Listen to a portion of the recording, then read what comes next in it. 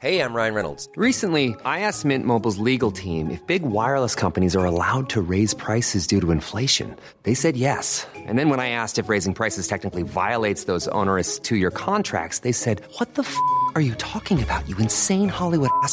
So to recap, we're cutting the price of Mint Unlimited from $30 a month to just $15 a month. Give it a try at mintmobile.com/switch. $45 up front for 3 months plus taxes and fees. Promo rate for new customers for limited time. Unlimited more than 40 gigabytes per month. Slows full terms at mintmobile.com. Many of us have those stubborn pounds that seem impossible to lose, no matter how good we eat or how hard we work out. My solution is PlushCare. PlushCare is a leading telehealth provider with doctors who are there for you day and night to partner with you in your weight loss journey. They can prescribe FDA-approved weight loss medications like Wegovy and Zepbound for those who qualify. Plus, they accept most insurance plans. To get started, visit plushcare.com/weightloss. That's plushcare.com/weightloss. At Leia Healthcare, we always want to give our members more. So now you get unrestricted access to a world of benefits that will help you stay healthy. From convenient video calls with a GP to get prescriptions online, to easy access to experts when you finally want to do something about your ropey knee or dodgy back. And if you do need to see someone urgently, our clinics are available for minor injuries, all without you needing to put your hand in your pocket. Let's stay on top of your health, in every way.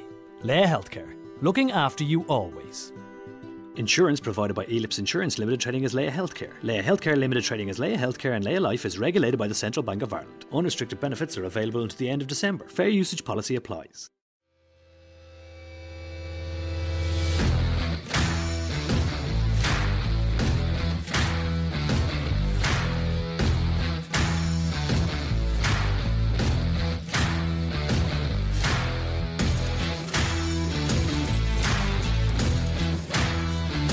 Yes, another massive name. Can't believe we've got him. Ex-Rangers manager Mark Warburton. Thanks very much for coming on. Pleasure, nice to see you. I still need to say to you that I've still not forgave you. You broke my heart out of Hampden that day, Petrofac Cup final. My son was crying, cheers. We had too much, didn't we? We had too much on the day for you. But you played some proper football that day, mate. We played well that day. A couple of great goals as well. It was a Tabs goal as well. It was a good football. It was a good stage, and Rangers sold the stadium out, so the arena was set for the Rangers players, so it was tough for you guys, but I thought we were good in that day. You earned your crust that day because your tactics were spot on. I think you put 2 men on me to stop me from playing with it. I thought one would be enough, in truth, so I just played safe. One would have done the job. Right, must say as well, looking tremendous. Thank you very much. Looking the part. London gentleman, innit? I'll give the 50 quid after the interview. But life is good. Life is good in London, so I've always kept my base there. Living in Glasgow, Nottingham, wherever I've been, I've always kept my base, because once you sell your house in London, you can't buy it back again. You can't. So you just keep your base and the family stay there, and I'll go about my business. London's a place, innit? It's where guys like me should be living, innit? You deserve to be in London, yeah. Back street somewhere. Right, we're going to go on to the managing career. But I just want to touch on the playing career a wee bit. During the playing career, was there any managers that stuck out that made you want to be a manager? I've got to be really careful how I say this. The manager maybe didn't want to manage was Jock Wallace. Really, right?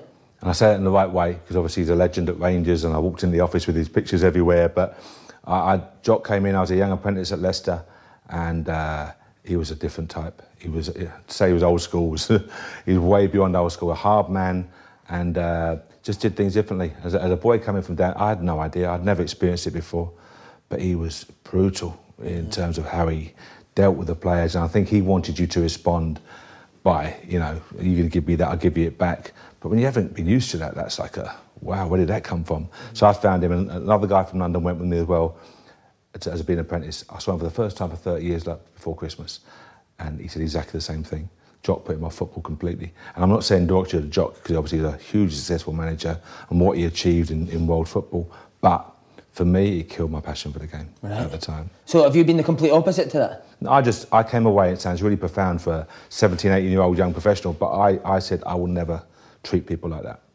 And in my business side and the city and football, how I am now, I will never ever treat people of that manner. But it worked for Jock, but it wouldn't be for me. Is there anyone then that did inspire you to go on and do the management? Frank McClintock. Right? Frank, the Arsenal legend? Yeah, Frank. Yeah? So Frank's son Neil, got 4 boys, but Frank's son Neil was my best mate at school. So my parents would pick Neil up and we'd go to school football, and Frank took me up to Leicester and signed me up there, and then Frank was dismissed shortly thereafter. But just Frank's passion for the game. He was the same background as Jock. You know, but I went to see him play in that season at QPR. If you remember, they won Liverpool close to the Premier League title, just missed out by a point. But that team of Givens and Masson and Bowles and Parks and Clement and etc. So Frank was in that team, and the passion. I went to see Frank train with QPR. Dave Sexton was the manager, so one of the world's greatest, outstanding coach. So for me, seeing Frank, learning from Dave Sexton, that was what really lit the passion for me. So is that where you get your style of play from, Dave Sexton? No, I loved it. I loved watching that, and through that, very lucky to see Don Howe work occasionally, and the great Dick Bate, who's recently passed away, unfortunately. I've had a session with Dick Bate. Dick was the best coach educator in the world by none. But to get access to that level of people as a young man was really, really fortunate and beneficial.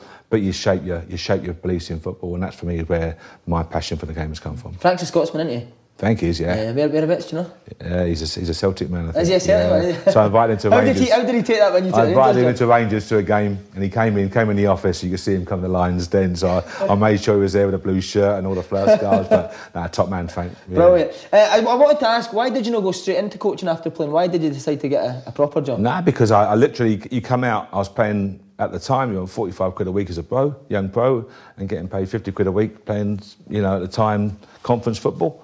So I was doing that, and truth, my mum saw an advert for competitive individual good with numbers. That was the advert in the paper.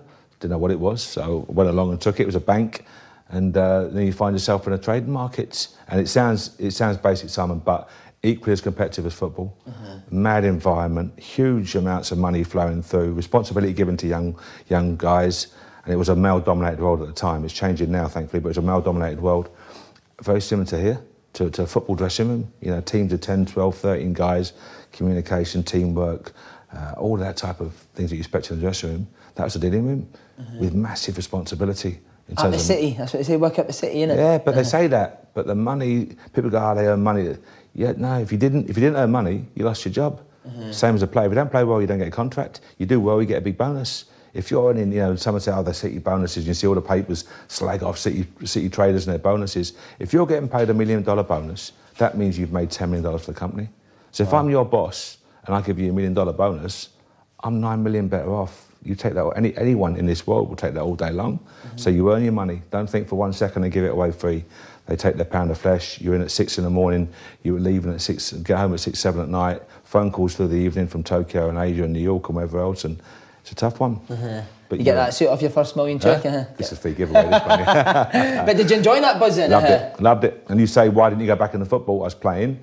I went to work in North Carolina for a while, went to work in Chicago for a while, travelled to Tokyo, Hong Kong, Singapore, etc. and worked. But all the time it was really competitive. And any player would love it. I tell you now, it was so competitive, the atmosphere, the teamwork, camaraderie. Good banter and that as well. Yeah, it's a dressing room. Just a dressing room. That's what it was. So the transition to football was easy. But then what you try and do is take the principles that work well in the city, in trading, and creating the right environment, take it into football. Really? So you took that into football? Absolutely, yeah. Same. Well, when did it get to the stage that you missed football too much and you thought, I need to give this a go full time? I was working around, so wherever I worked, I was in North Carolina, I'm coaching the bank team, I'm coaching the local pizza team, I'm coaching the under-9 girls team, I'm in Chicago coaching a high school team and college team. I was just coaching. I didn't even know a coaching badge existed. It sounds ignorant, but when you're overseas, you don't know. So I came back in and working over here, and someone mentioned level 1, level 2. What's that? I had no idea. So I was working at AIG and moving to RBS, and I started doing level 1 and 2 quickly. Did my level 3, worked under a great coach mentor, a guy called Ted Dale. Obviously worked with him, got my A licence done. So it's now 2004-05, I got my A licence, and my son was a young player, went to Watford Academy. I would go and watch him train, and they asked me to come in and work there with my background and come and work. But I wanted to improve my knowledge first. So I went around Europe for a year. So travelled around, went to just cold called. I cold called loads of clubs, got told to bog off by most of them, and then one in Sporting Lisbon invited me over, a guy called Diogo Matos, who's still a really dear friend, top man, was a academy director. Went over there, ended up spending weeks over at Lisbon, learning from them.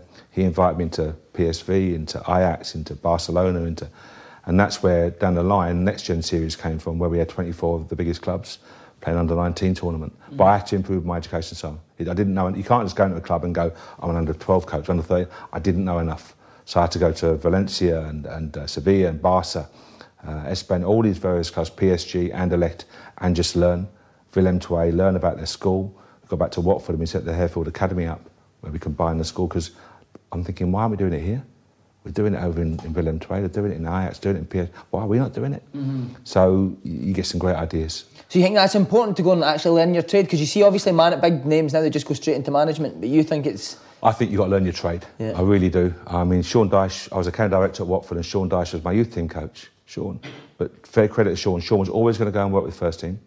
It's in his character, his nature. But he did the toil, you know, with the younger players and the youth team, and we would go and coach in the evenings. Sean would take the 9s, I'd take the 10s and 12s and 13s, and we did all of that. So he really did his education, and it held him in great stead. It's how people learn, whether they're 9, 19 or 29, it's how people learn. So I think you've got to do your education. I'm not criticising people who haven't done that. They might do it a different way. But for me, I knew coming out of the city with no playing career like a Dyche or Kenny Miller, or I had to improve my knowledge, and that's what I did. See, when you were doing the younger stuff, was the aim always to get to a first team though? No. I left because I had no playing reputation. I didn't know what to do. I'm thinking, I'm going to do something in the academy. You get to Watford, I couldn't leave, it sounds arrogant, but I couldn't leave the city where you have a responsible job and you're in charge of people and go in and be a part-time under-13 coach. It was never going to work for me. So I got Eddie Boothroyd made me academy director. But even then, you've got to be at a bigger club, Simon. You've got to be at a top 6, top 8 Premier League club to have an impact. So I was always striving, thinking I'd be in that environment. Then I got a phone call from Matthew Benham, the owner of Brentford, asked me to come and take the manager. Will I come and manage the first team? Got a phone call at 1 a.m, and literally I was coaching the first team the following day. Wow. And then I became sporting director of Brentford for a couple of years. And then, so how did Brentford find out about you? I was trying to get... Matthew was looking to buy a club at the time. Watford were in deep financial trouble. And the owner was saying, look, we need financial investment. I was trying to get Matthew Benham to buy Watford. So I brought Matthew in to see AD, and I think Ben Brendan came in, he met with Brendan, Malcolm Mackay was there, Sean Dyche was there, Dick Bate was there. Some standard of coaching we had a group, we had a really good group, and I was trying to get Matthew to buy, but Matthew's a Brentford fan through and through, so I tried to get him to do that. So he knew about me, we got to know each other, I have enormous respect for him, and he offered me the job to go and work at Brentford, and I was there for 9 and 5 years. Wow. First team job, as you said, was assistant to Nicky Forster. Is that right? I played against Nicky Forster, good player, striker. Good player, really nice fella. Tell Nicky, if I'm his assistant, I need to have a quiet word with him. Because he was, Nicky was a face, still playing, really good player, lovely guy. But he hadn't taken a session in his life before. Right. So there's what you're talking about, hasn't really done his... He hadn't, he was a player still, so no, right, you know, he wouldn't be doing that. But Nicky was media savvy, media friendly, and he was the face, great, so... You know, delighted for him, but I was doing the coaching and it suited me as well. I can do a low profile, go about your business. But no, enormous respect for Nicky. I haven't spoken to him recently, actually, but top player. Really How good was that going in and coaching first team players? Can you still make first team players better footballers? Yeah, of course you can, absolutely. But I was, 1 o'clock in the morning I got the phone call. At 1:15 on the internet, trying to learn the names of the squad. I didn't know who they were. Really, Gary Alexander and Charlie McDonald, and I'm trying to learn the names. But you turn up there, and players want... an organised session. They want to enjoy what they do and they want to come away feeling they've learned something. So make the sessions bright, make them bright, give them a purpose, tell them what you're trying to achieve. So I think we went in there and did that. The boys really enjoyed it. I think we were 18th at the time. I think we finished 10th in the league, and it worked out really well for us. But I wanted the job then, and Matthew asked me to go sporting director in charge of the first team in the academy. And in hindsight, it was great. At the time, I was peed off. I wanted that. I wanted a managerial job. Uwe Rosler got the job, and I was sporting director. Big angry German. See, just going into that first team for the first time, was there nerves there? Yeah, because you're working with youth team. But AD exposed me to working with some of the first team boys at Watford, which is good. But when you actually take the first session, you can't show any weakness. If you do, I'm not saying players, but they do. They know straight away. Yeah. Did you ever get any of that? No. Because you were so organised with your sessions, and that's what players respect. And I'd done my homework. I mean, I've done that year away travelling. I'd coach all the age groups. I'd work with various... I've been doing the youth team and reserves in the morning at Watford, for example, then doing the kids in the evening. It was a proper 90-hour week every single week. Your day off was Sunday afternoon after the academy games, but you put your homework in, and that put me in good stead. I was ready. I was ready for Brentford and enjoyed it and felt that I could contribute. So I had no nerves. I really enjoyed it and wanted to try things out. How do these boys respond? So passing drill you do with a 14, 15, for example, you could take on. and develop it and be into a phase of play and see how it would work. So they responded well to it. Mm-hmm. So when Rosler got the job, were you a wee bit disappointed that you never got it at that stage? Yeah, we met. I told Matthew and we met and Matthew was great and got on well with Uwe. And, people said to me afterwards, what are the attributes of a director of football or sporting director? What do you need to have? You just need to get on with the manager. He's got to trust you 100%. I said to Uwe, I'll always have your back. We would argue, we would speak 10 times a day. We'd have dinner a couple of times a week. I'd always have a coffee in the morning. I was always there, but little things that I wouldn't do to make him have any sense of distrust. So I would never wear a tracksuit. I was itching to get on the grass, but I never did. I always wore clothing, casual clothing or suit or whatever. I never put a tracksuit on. And he would say to me, come on, put a tracksuit on. No, that's you. I would never cross the white line because that was his domain. Yeah. And I think if you do that, you blur the lines a little bit. So for me, I was really conscientious not to do it.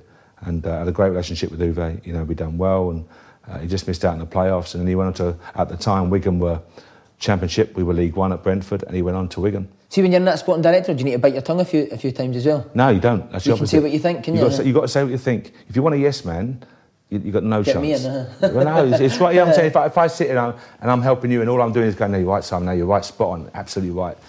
No one wins by that. So I would always tell him what I think, but do it in a respectful manner.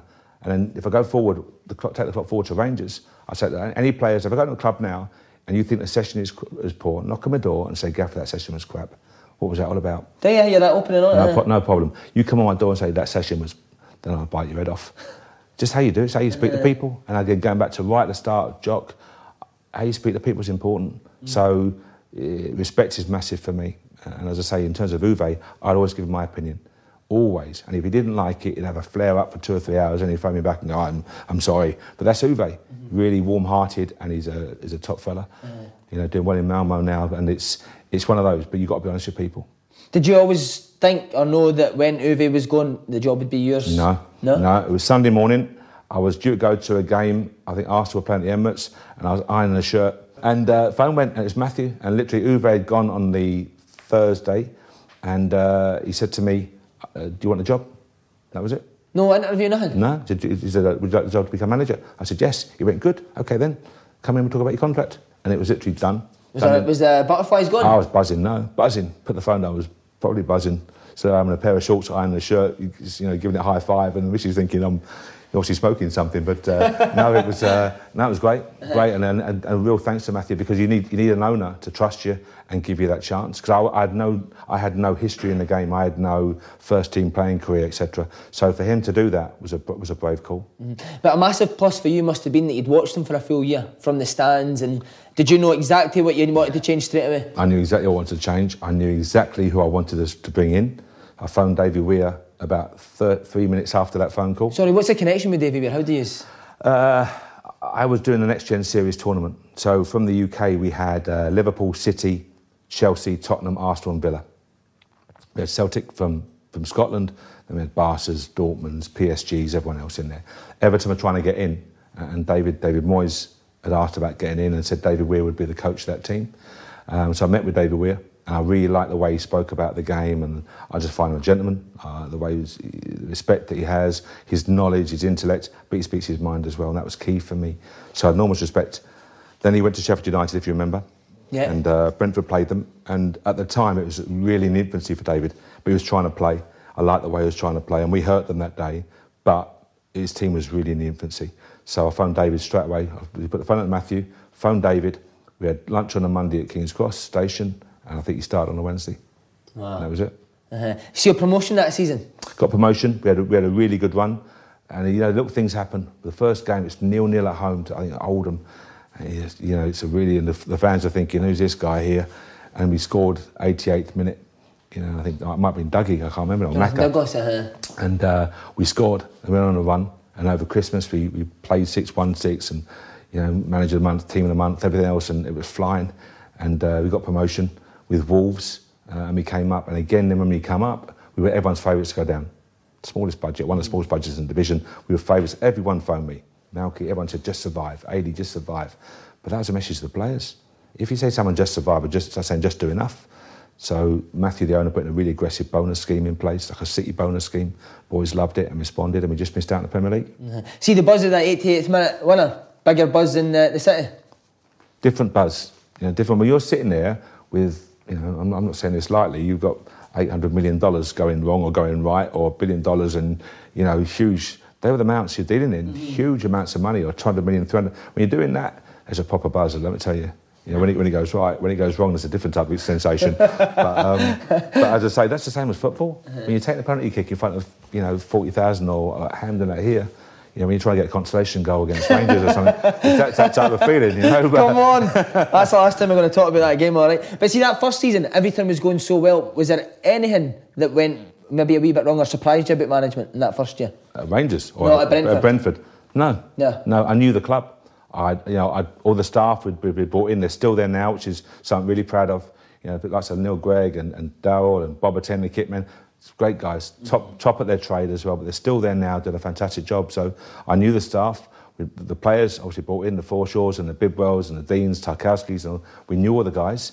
And I trusted David and Frank implicitly, and we had great support from the owner and the board. So it was a perfect scenario. Because I played against Rosler's Brentford team, and for me they were very direct. And then when you took over, it was total football. How do you get a team to play like that? Is it confidence? Is it work on the training ground? You tell me if I'm wrong, but I think you tell a player. People are too short to look at what players can't do, and they don't appreciate what players can do. So they'll say we took a guy called Tony Craig, Millwall, hard boy, top boy.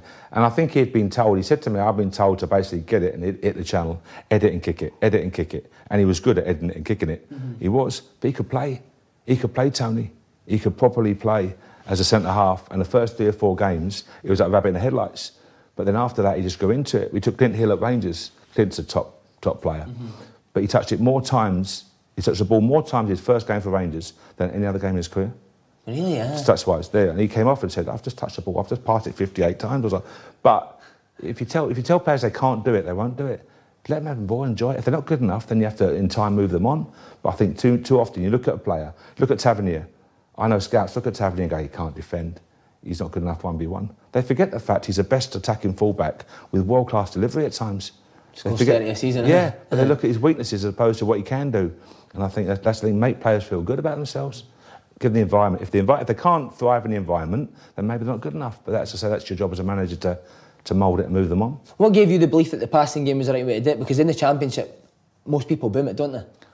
They do and they don't. Not now. Not now, but back then. I think. So what gave you the belief that people say you can't passing was the right thing? Because that's how you play the game. Was it because you went to places like Sporting Lisbon and that? Yeah, I went to Lisbon, I was at Barcelona, you watch Barca play, and it's just about the quality of players and the drill and the passion for the ball and players dominating the football. Too many players are dominated by the football. You want players who dominate the football and love having the football. You got to have a work ethic. You've got to enjoy playing. We took people like Alex Pritchard on loan, who's now obviously Tottenham. Yeah. Great young player, played another 45 games the first that season. But we had to drag Alex Pritchard off the training pitch. Drag him. Alan Judge, a shocking injury, but Judgey literally had to drag him off. Friday lunch, Judgey get off the pitch, but he just wanted to play. And sometimes those players, you've got to let them play. The sports scientists are saying, no, he can't do it, his quads will be tight, but Judgey just wanted to play football, and he was magnificent for us. What a player, and as I say, he got really hurt by that 2 years out with an injury. What a talent. But you want that passion, enthusiasm. Just signed for Ipswich, isn't he? Signed for Ipswich, but hopefully he's a good player. I wanted to ask you about the Moneyball approach at Brentford. What does that involve? Firstly, Moneyball's here, and what Brentford do is up there times 10. Right. So the owner Matthew is such a smart guy, and they probably got on really well with him. Yeah, because they get both ends of the spectrum now, don't they? Yeah. So, but you look at it and go, Matthew, how he does it, he doesn't look at England or Scotland, he looks at a world league. So he literally, where would Brentford come in at, 1 to 500? And that's how he does it, in terms of players having impact in their division. So if there's a player in Bundesliga 3 who we can get for €250,000 as opposed to buying a guy from Championship for $5 million, that's what he does. So he does his homework, looks at the character, the appearance record, does all the due diligence you have to do. Yeah. But he has a team of PhDs in his warehouse. This is a smart operation. Tony Bloom at Brighton's the same. Tony Bloom. Same thing. They worked closely together, Matthew and Tony, for a while. So again, these are very, very smart guys. And people go there, Moneyball. It's Moneyball times 10. Right. Biggest question I wanted to ask you was, Did you not look at Swindon on that? Was Swindon not on that database now? It wasn't near the top end, but it was there. Because you did buy players cheap and you sold them for a lot of money. Yeah, but we were looking at players. Swindon had Ryan Mason, Luongo, you had Luongo, you had John Obika, is that right? Yeah, Obika was in. You had Pritchard. Yeah. So, Spurs is my team, but I'm looking at their development. But again, players going to League One, then ready for the Championship. So the loan system or the loan option for Spurs worked really well. Taysom there, do a season, Championship, do a season. Now they're ready for the Premier League, and that's been proven. Like with Ryan Mason and Massimo, obviously at QPR now, Alex in the Premier League. So yeah, some good players. Yeah. Okay, just the last bit of the Championship. Did you expect to get in the playoffs that year? You said people were telling you could keep up. Did you think you could get that? I did, yeah. Yeah, I did. Why? Because of the quality of the players? Because I thought we just had a real hunger about us. I thought we were underestimated for the first half of the year. People always underestimate teams that come up. They always overestimate teams that come down. Always. Really, right? Look at it. Look at the table. So, did you like being an underdog? Yeah, loved it. Loved it because people hate coming to Griffin Park. Tiny change room, cold, window open, all the old nonsense you have. But tight ground, really passionate crowd, great crowd, and teams hated it. But they underestimated us. And by the time it was Christmas, it was too late. We were there, and we were hurting them, and we were flowing. And I think us and Bournemouth, out of all the 92 teams, we had the fewest players. So good stuff. Keep the players fit. But I tell you the team now. You can go through it in Bidwell, Odebayu, Button, Tarkowski, Dean, etc. Dougie, Judgy, Pritchard, Dallas, Jota, Andre. You can go through the team because we only used, I think, 15 players. So that was great. They were fit, they were tight as a unit. And that's why I left, because the owner wanted to bring in, he spoke about more players coming in January. I want to keep that unit really tight. Really? So you prefer working with a small squad? It was great, yeah, because they all tasted it. They all tasted it, and of course, the owner, we were lucky with injury, but I don't think we were lucky. I think we had really good staff. I thought our training loading was right, the regime was right, and the boys clicked. And the incentive scheme put in by the owner was magnificent. So the boys were really fighting for it. So is that when it becomes hard as a manager? Then? When you get a bigger squad and there's guys not playing, is it keeping them happy? It's the hard part. I think you tell me. You're in a squad of players, and it comes to Friday afternoon, the coach leaves to drive to the away game, and there's 19 boys on the coach, and you've got 6 or 7 left behind. I got used to that feeling. Well, sometimes you won't. But you're looking at players who work hard. You ask them to work hard all week, give everything they've got in training, and by the way, you're not even on the coach, let alone on the bench. You're not even on the coach. And at that point, you can say, yeah, he's on 20 grand a week or whatever. I think players want to play. Yeah. Players want to play, and I'd far rather go leaner than fatter. So for me, 22, 23 players, dip into your academy if you need them, great.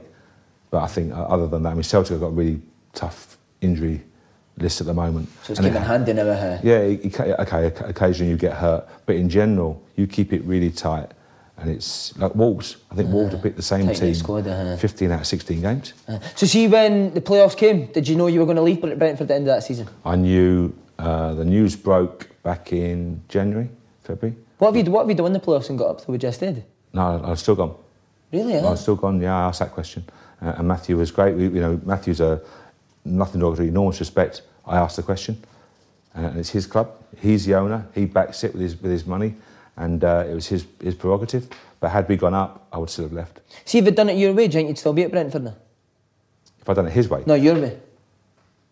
I wouldn't. That wasn't an option. No, it wasn't. He's the owner. As I say, I'm not. He's the owner. He wants to do it this way. This is his approach. And had I taken those 6-7 players in January, then I think I would still be there now. Yeah. Mm-hmm. Okay, so obviously when you left Brentford, there must have been loads of opportunities for you. Yeah, I was lucky. I was really lucky. And people say it casually, it's not, because there's a lot of good people out of work. So I was really fortunate, David, and I'm thanking that. And we were offered lots of jobs. No, what I say now. And Rangers is Rangers. David Weir sold it. But as a young kid growing up, Rangers are a European institution. And for me, the chance to go and manage Rangers was... When did you first hear Rangers' interest? I got a phone call. I'd seen about 5 or 6 championship clubs. Got to the point of talking terms with 1 or 2 of them, and then we met with Rangers in London and came to see us, and we had a follow-up meeting with them, and I knew then. In my mind, I'm thinking, I want to manage in the Premier League. English Premier League? I want to manage in the English Premier League. Haven't got a playing career.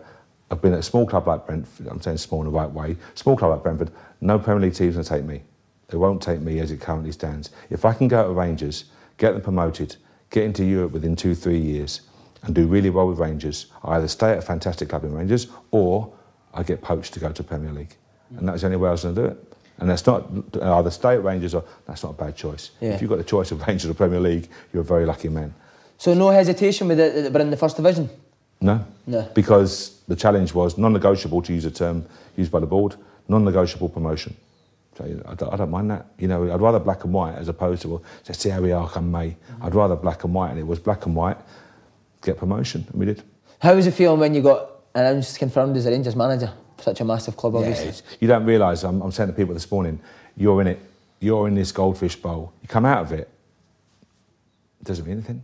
I'm not saying that, please don't, you know, it's not derogatory to Rangers Celtic in any way, but you come out of it. We were at Forest, we were playing a game, we had a 3 o'clock, I think, a 12:30 kick-off. The boys were having a pre-match meal, I had the pre-match there, they're watching TV screens, and one of the boys said, if you click over, there's an Old Firm game on. I'm in my office watching Old Firm. If you're looking for plump lips that last, you need to know about Juvederm lip fillers. With Juvederm Volbella XC and Juvederm Ultra XC, your lip look, whether it's subtle or bold, can last up to 1 full year with optimal treatment and no additional maintenance. Find a licensed specialist and see if it's right for you at Juvederm.com today. That's JUVEDERM.com. Add fullness to lips in adults over 21 with Juvederm Volbella XC or Juvederm Ultra XC. Do not use if you have severe allergies or a history of severe allergic reactions, or if you're allergic to lidocaine or the proteins used in Juvederm. Tell your doctor if you have a history of scarring or taking medicines that decrease the body's immune response or that can prolong bleeding. Common side effects include injection site redness, swelling, pain, tenderness, firmness, lumps, bumps, bruising, discoloration, or itching. As with all fillers, there's a rare risk of unintentional injection into a blood vessel, which can cause vision abnormalities, blindness, stroke, temporary scabs, or scarring. For full important safety information, visit Juvederm.com. When you make decisions for your company, you look for the no-brainers. And if you have a lot of mailing to do, Stamps.com is the ultimate no-brainer. It streamlines your processes to make your business more efficient, which makes you less busy. Mail checks, invoices, legal documents, and everything you need to keep your business running with Stamps.com.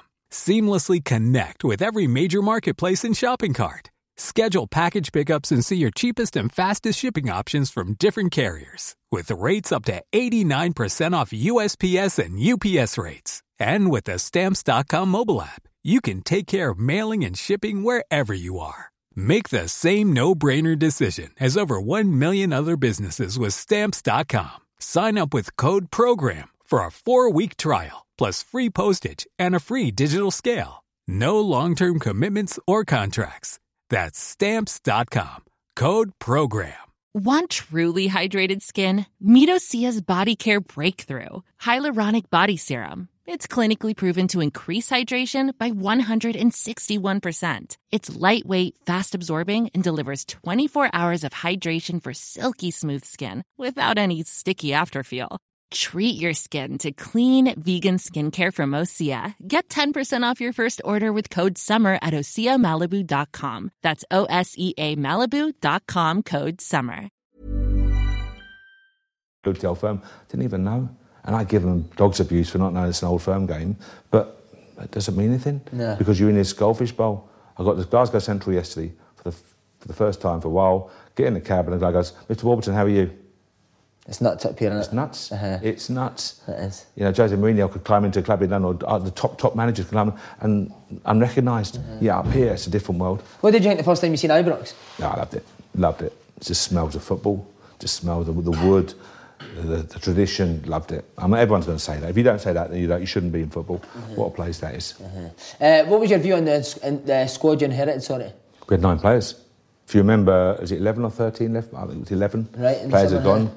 They all left, and we had 9 players in that first session. Was that not a bit scary?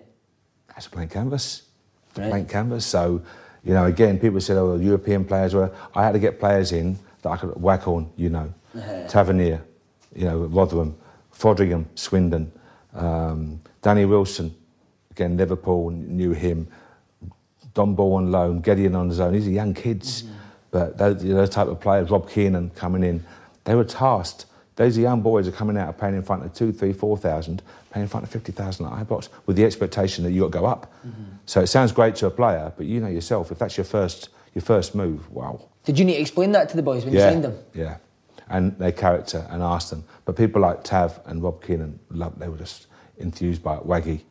So see, when you're signing players for Rangers, do you need to look into their personality? Do you need to ask people? You need to talk to them. You've got to talk to them. When I hear people say, I looked at him on Wisecap for half an hour, it looks all right, put a bid in, unbelievable. You've got to sit and talk to a player.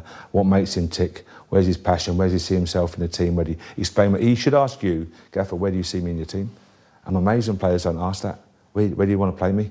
How do you see my role? What are my strengths? How are they going to impact your team? They don't. Some guys go, where do I sign?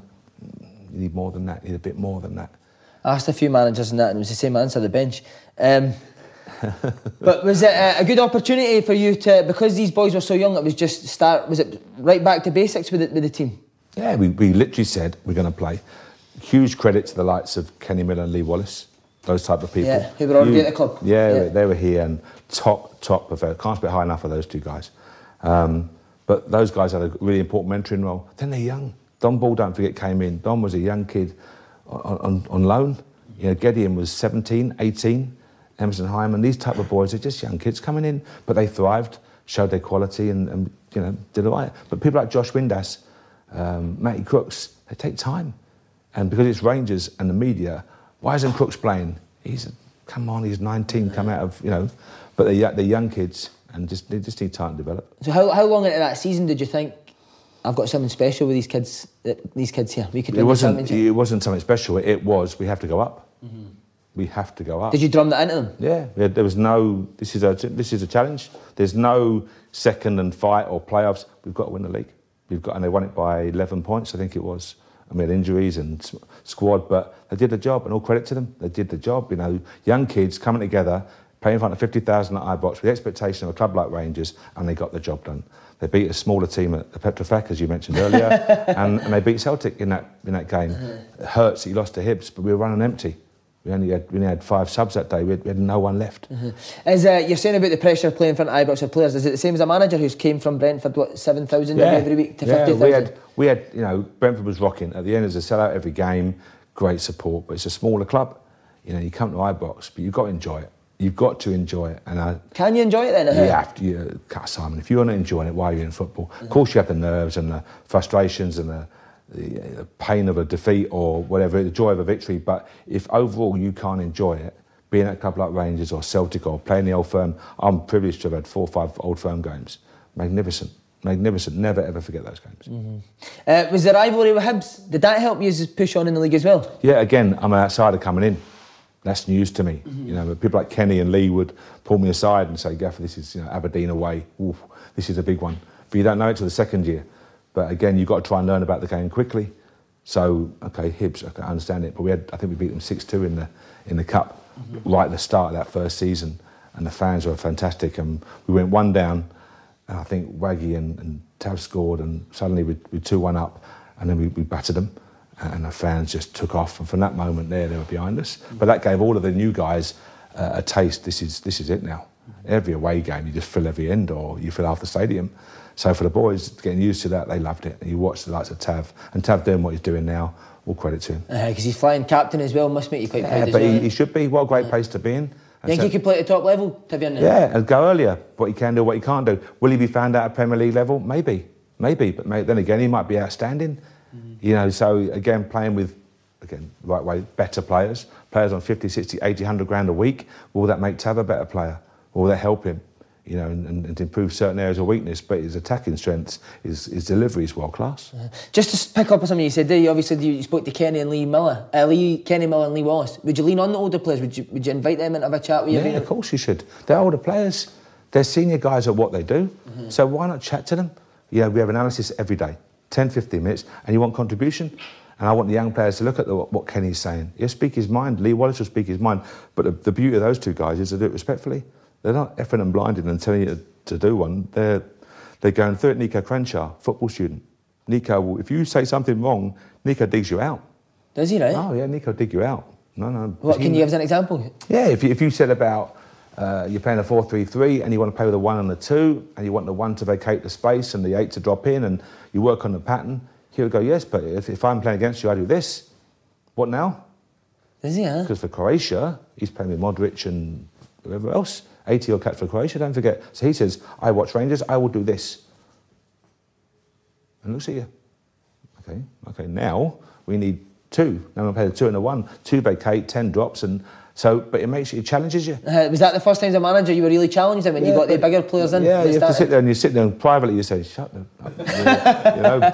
But professionally you're saying, you need it. You've got to be pushing. I think about the City, you're constantly being challenged. I walked into, I'm digressing, but I'm not.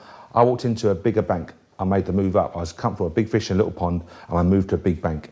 And I walked in and I literally sat down, and probably the biggest amount of money I traded in was like $50 million or, in terms of one hit. And I walked in and I literally took my jacket off and Mike said, take a seat. And I got dolly in 200 million for so-and-so. I went, yeah, made it, bang, dealt. Wow. But I look back now and he goes, they set that up. They asked the customer to do it, to hit me, just to see how I reacted. But you're straight in like, geez, But that was, for me, great. Wow, this is a different world. Now I've arrived. I thought it was a really big balls, but it was that test, and you need that test. And again, that helped you being the Rangers manager as well, because you'd experienced stuff like that. You've got to, and you need Nikos, and you need Kennys, and the young players like Barry Mackay and Holty and Halliday should look at those guys. Halliday's great. I'm delighted to see him doing so well, but Andy's Rangers through and through. But he would look at it and he's got something about him, and he'd ask a question. And you might step him down and like laugh and joke, but he was better for it. You're better for it as a manager, so love all that too. So do you prefer that in players, people who will question you and ask you questions? Yeah, in the right way.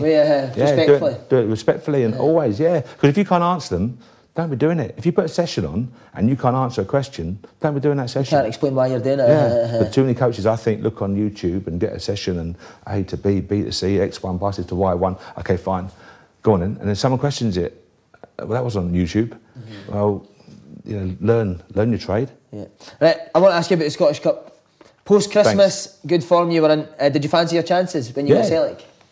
I was, I'll be careful I say this, I was so dismayed at the way Ronnie Dyler was being treated. Right. That was new to me. And he was getting dog's abuse from the papers, and I thought it was almost bordering on legal. That's how I saw it. Some of the headlines on Ronnie Dyler, if you remember, he was getting levels of abuse in the media, which I just thought were way beyond appropriate. So I felt for him, and I knew that the turmoil would be going on within the camp, and they had a couple of dodgy results, but they were still the best team in Scotland. But it was just a case of us being our best on the day, catching them slightly below their best, and 1 or 2 events going our way. Patrick Roberts missing from 3 yards out, open goal. See, when you see that happening to Ronnie Dyler, was there a wee thought in the back of your memory that this could come for me? No, I knew it. I was told, my first day here, I got told by someone very wise, went, it's good cop, bad cop in Scotland. You can't have 2 good cops, 2 bad cops. You've got to have a good cop, bad cop. So right now, Ronnie Dyler's bad cop. He said, you could basically go and do 4-0 and they give you a positive spin because you're the good cop at the moment. But the moment Brendan arrived, you know straight away that, hang on a second. And you knew. And then, obviously, I've seen this year, Brendan's won 2 trebles. And I've seen some derogatory comments about Celtic's performance and Brendan getting slagged off. How can that possibly be? But right now, Stephen's a good cop. And then you see and that's how the Scottish media... Is that the hardest thing about managing up here, Celtic and Rangers media? Yeah, it is, because whatever you do, they can spin it. I was asked, one press conference, never forget, there was nothing in the news. There's no injury. We were playing some on the weekend. There was nothing big coming up. And they said to me, do you think Celtic and Rangers would join the leagues down south? Well, where'd that come from? First question. So I said, look, I don't know. Will it happen 5, 10, 20 years? Probably, yeah. In 5, 10, 20 years' time. But right now, move on. That was it. The headlines the following day. Warburton demands from Doncaster that Rangers move south. Warburton, mortified that Rangers still in Scotland. I didn't say any of that. No. But how do you go back at them? You can't. If you go back, they make you look like a petty... Warburton doesn't like criticism. Can't win. You can't win. You should have just done interviews with us, mate. Yeah. You were on a bench at the time. But see, when the draw came out and you got Celtic, were you quietly confident you could beat them? I went into the game thinking the players... I looked at like Don Ball. I know Don from a young boy at Watford. I signed him like 10, 11. Did you, right? Yeah. So I'd Don for the academy. He was a setter for you, wasn't he? He sat, he could play centre-half, but he sat for us that day. But I looked at Dom thinking, how's he going to react to the build-up to the game? Couldn't wait. I looked at Tav and Rob Keenan, couldn't wait.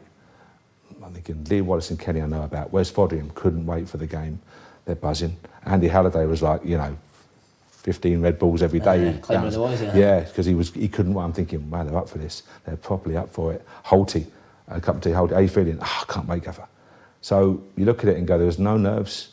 If you remember the penalties, Gideon Zelalem at 17, 18 years of age, stepped up, puts it in the corner and gives it one of these to the Celtic fans.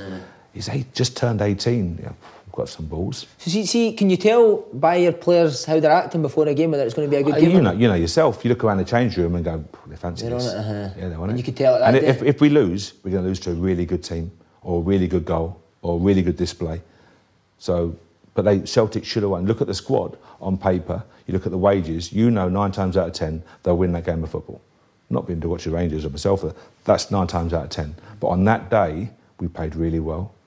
They were probably slightly below the best, and it was a classic game. Another thing I wanted to ask you is, because you said Celtic were the best team in the league in Scotland at that time, was there no wee temptation to switch your style of play, or was it always stick to your principle? Because you can't say to a player, this is how we're going to work. And again, the Scottish media, no plan B. Of course there's plan B. 4-3-3 is 4-1-4-1, 4-2-3-1, wide men coming narrow, full-backs high, 2 and whatever it is, it's basically 4-3-3, in my opinion. So you look at it and go, well, we will adjust. We may go 2 and 1 in midfield. We may narrow up and come in really tight, the 2 wide men coming in narrow, and make sure that Tav and Lee Wallace. But I knew Tav and Lee Wallace would go. Lee would go, and we worked so hard on the full-back dropping in, and Sandy Halliday would drop in, Lee would go, Barry Mackay would come in and receive it as an 8 or a 10. So that type of movement, we hurt them. We really hurt them, and they tried to press us, if you remember. They pressed us with 2, they pressed us with 3, and second half pressed us with 4, and we just clipped it out to Tav.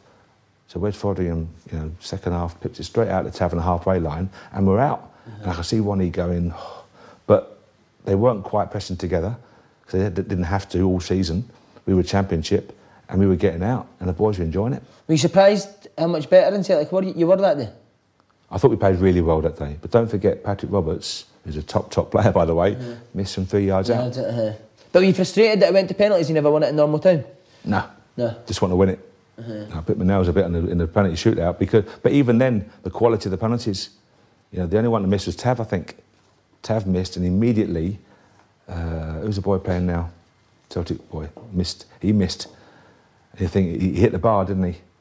Who's that? Rogic? No, it wasn't Rogic. That was right at the end. But it was Tav that missed it. Right. And then they missed straight after, hit the bar, and you think an inch, and they win it. But we were right there, and it was some of the penalties were just Nicky Law stepped up, and it was tremendous. Would that have been the most nervous you'd been in your managerial career? Yeah, because I knew what it meant to the fans, and it sounds a bit pathetic, but I knew what it meant. It meant so much to the fans, it meant so much to the players and the staff after where the club had been. So to get promotion, great, but to go and beat Celtic in that type of game, magnificent. And seeing the dressing room after it, do you just jump up? Is it jumping up and down? Yeah, it was a proper. But don't forget, the boys were exhausted. Extra time and pens. They were out on their feet, but they could hear the singing and just what it meant to Glasgow, and just coming into the stadium on that day, coming in, driving in the morning, and to experience that from a mile out. They're sitting 3, 4, 5 deep on both sides on a Sunday morning. It's incredible, and you won't see that in any other club. Nah, unbelievable. Final. What do you think went wrong? Honestly, we were spent force in terms of Don Ball suspended was a killer because we had no defensive midfielder. We asked Andy to play out of position, so that was that hurt us. It sounds a bit naive to say a young low knee, but Don was an important member.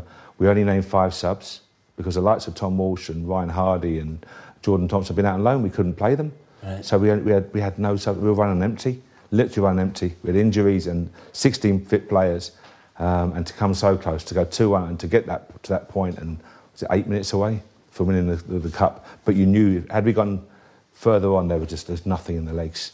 And then 2 late set pieces, poor defending, and it hit us, and that really hurt us to lose that game, because it's a game we should have won. But as I say, it really hurt us. But just you want to win the cup, whichever country you want to win the main cup. And there's no doubt that's the main cup. So were you worried beforehand due to injuries? Were you worried going into the game? Yeah, did you still back the players? Did you still think you could? If you remember, the press said, Warburton's making a statement to the board that he hasn't got enough players. I wasn't making any statement. We had no players left. None at all. Because the likes of Tom Walsh, the likes of Ryan Hardy, you would have put on the bench, great experience, and brought them off the bench. They couldn't. They'd come back from loans and couldn't play. So you're sitting there and you literally couldn't feel that. And I knew losing Dom was a real body blow. And to lose a 19-year-old and say, Scottish Cup final. But It was just bodies in important positions. And he was so good in the semi-final. And he had physicality. He's 6'1", 6'2", so defensively another physicality. You know, and we had Beau Mackay, we had Holty. You know, these are smaller players. And you play a team like Celtic and Hibs. Yeah, but obviously Celtic and Hibs, those teams, they've got physicality. So was set pieces a worry for you as well? No, when you have people like Clint Hill and Danny and Kenny Miller's good aerially. Yeah. But you need to have that physicality. You play teams with 5, 6 big men. And they know they can hurt you. We played teams in the league and they knew they'd put 10 men behind the ball, defend for 90 minutes, but they would get a corner or they would get a free kick, and that was it. And how many times you concede from a set piece and spend 89 minutes trying to get the goals back? So it's a tough one, but we should have defended that goal better. We didn't, as a group of players and staff. We didn't defend that goal better, and we got punished in the last 5 minutes. See, when the boys get beat so late on, do you go mad after a game, or is it just silence? What's the point of that? Nothing's achieved by that. Emotions run high, but you've got to talk it through. You've got to talk it through at the right time. But they're devastated. The staff are devastated. We lost the cup final with Rangers, a game we should have won, and we wanted to win the cup. And the Celtic game for me became insignificant then. Now you can look back and go, it was a great game, but at the time, what's the point of beating Celtic if you're going to lose the final? You want to win the cup. Is there anything you would do differently now, looking back? Looking back, player-wise, not put players out on loan, possibly have the extra bodies. It was just the fact, if you remember, there's a 2-week gap between the last game of the season and the cup final, and that's the killer. We had to try and find a team to play. I took the boys down to Tottenham. We played Tottenham's under 23s at the training ground, and we had to try and find a game. It's too long. If you could change it, it's too long. You want a last game of the season on this Saturday and play the cup final the following Saturday. That's what you want. But it's scheduling. Despite the final disappointment, are you feeling confident going into the Premiership season? Yeah, we were confident of a good squad. I was confident we would come second. And again, how do you say that? Because it looks like a lack of ambition or being negative. Not at all. But I knew Celtic were by far the best squad. Absolutely by far the best squad. And yet, still, that first day, you see that going for 55 and like the blue touch paper and oh my God. Does your heart sink when you see that? Yeah, did sink because, not a negative one, I wanted to say Rangers are back. Blue Noses are back, or whatever you want to put up there, because the spectacle was magnificent, the stadium's outstanding. I didn't want going 55. I didn't know it was going there. But why would you want that? Because the fans immediately came in and just lit that blue touch paper and here we go, we're gonna smash it. Come on.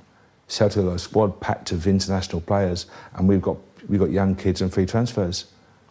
So, you've got to be realistic and say, I wanted to build for year 3. Then in year 3, have a go. This year, I've just been asked, do I think Rangers win it this year? I hope they do. I don't think they've got enough this year to win it. I think Celtic will win it this year.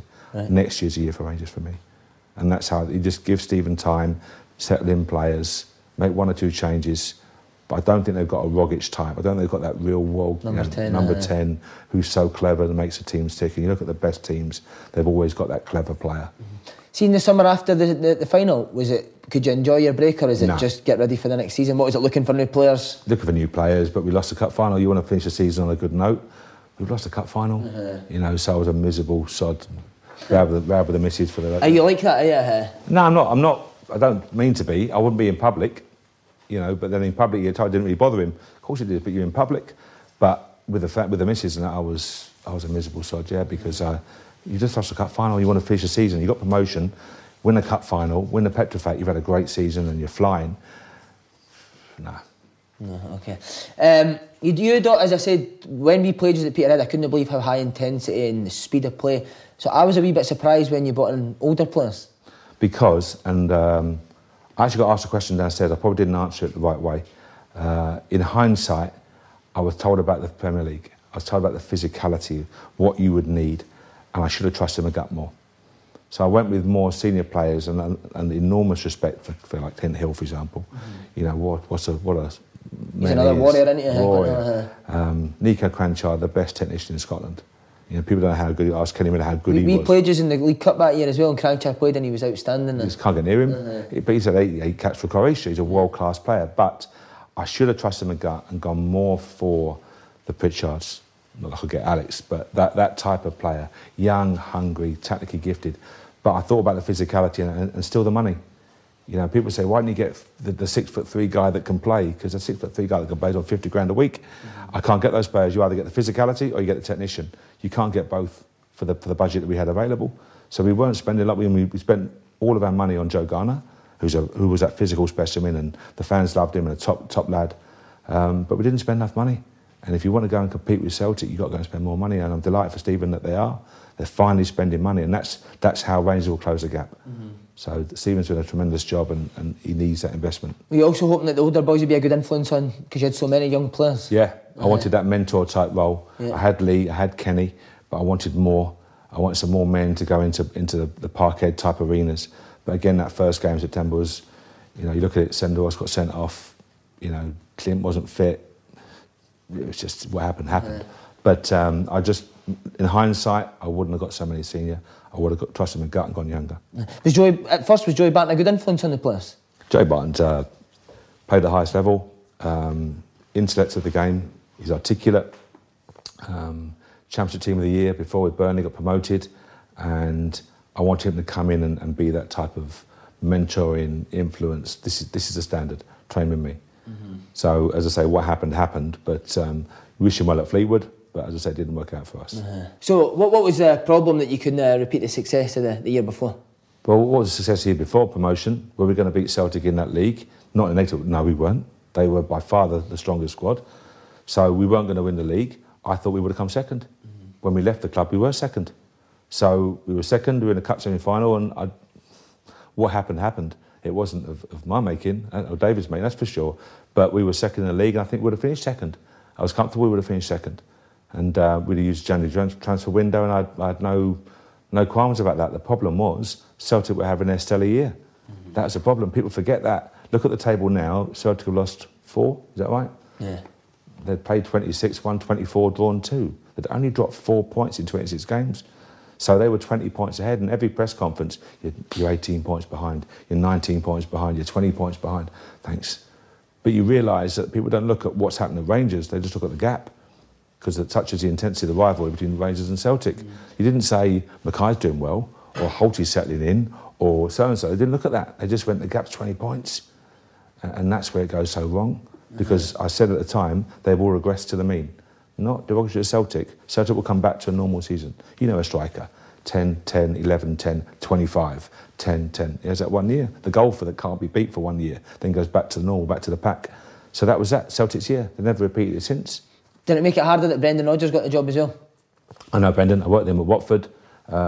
He got the job, but they had a stellar year. Good luck to, all credit to Brendan. Outstanding manager, great guy. But they had that stellar year. It's not been repeated since. Yeah. Do you think you maybe just got Rangers at the wrong time? If you'd got them in, maybe when they were spending a bit more money, you could have challenged it? Frustration is you leave, you have to leave. Yeah. And I watched Pedro get money to spend on players. And that was a huge frustration, thinking, well, why couldn't we have that money? But the gap was 20 points. I don't know how it finished at the end of the season. Was it 20, whatever it was? Were you asking for money? Any manager will keep asking. A manager's job is to ask. The moment a manager stops asking for things, and he's lost a drive and a passion, you've got to keep asking for things. So we wanted we wanted to get more, but we still had a squad of players on 3s, 4s and 5s, which in Scotland they'll say that's big money, not compared to Celtic. How frustrating is that when you've got a guy like Matthew who's desperate to get new players, and then you go into another club and you can't get players? And that's at the moment, the North-South divide. We had a conversation before, but you could talk for hours, but you look at the money down south now, you look at the Championship now, what they're spending on players, what they're giving players in terms of weekly wage, and you compare it to here. The gap is getting wider and wider and wider. Just finally, how disappointed were you in the unusual manner of your departure? Yeah, disappointed. Obviously not going to expand too much on that, but from my point of view, I can honestly tell you, you would never walk away from a club like Rangers, ever. No contact with any club. At the time, I found out via Sky Sports News. So that was it. But I still get the derogatory tweets coming through, you snake this and you snake that. No, I'm sorry, boys, you got it completely wrong. We would never walk away from Rangers. Do you think you deserve more time then? Yeah, absolutely. Sorry to interrupt. Do you get to fight your case now? Or is it you're gone, aren't you? But we were second in the table, and we got promotion the year before, and the cup final at Minor Petrofac. So if it's a score report, we're doing all right. That's not a C-, we're doing all right. But the gap to Celtic was it dominated every single meeting, every single telephone conversation. And you've got to look at it and go, Celtic were having that stellar year. Now, this year, we'd probably be 3 points behind them, 4 points behind them. So that's the hard part, Simon. Just looking back, now you've been away for a bit, is there no other environment like Glasgow? Nothing like it. Nothing like it. Does it put you through the ringer? No, it's great. Loved it. I'd walk back to Glasgow. Would you? Would you come back? Yeah, absolutely. Walk back to Glasgow. And any manager says differently is talking at the back of his, whatever. The fact of the matter is, it's institution. Both clubs are institutions, global brands. So who would not walk back to Rangers? Loved it. Loved every minute of it. Learned loads from it. Made you a better manager? Yeah, maybe a better person. More importantly, maybe a better person dealing with it, understanding how the media works, the politics involved with a bigger club. You come away with it and go, I get that. And it's amazing how Rangers is perceived down south by the football people. They all come and talk to me and, how is it at Rangers? How is it at Rangers? To manage Rangers, the old firm. Because football people want to be involved in those games. So I'm very fortunate to be involved in 4 or 5 of those games. But to manage a club like Rangers, I'd walk back to Glasgow. Brilliant. Looking at get back into it now, sorry. Yeah, not precious about whether you're manager, coach, sporting director, tech director. I'm not precious. I think in a non-arrogant way, I'm comfortable doing those jobs. Just want to find an opportunity where you have a chance. Overseas, yes, I'd look overseas. I'm talking to a couple of people overseas. Yeah, just find an opportunity. But I'm 55. I can't afford to go and make a rash decision and get it wrong. I've got to choose wisely. So I've turned down 2 or 3 because it wasn't right. Choose your owner very, very wisely. I'm sure you will. Been a pleasure. Thanks very much.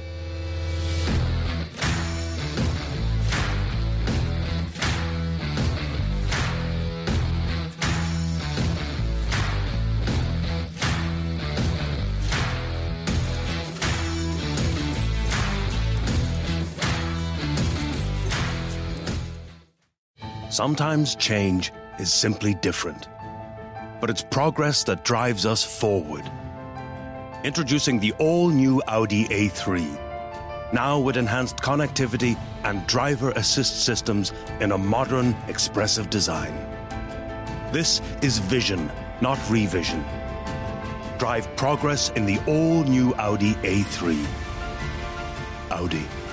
Vorsprung durch Technik.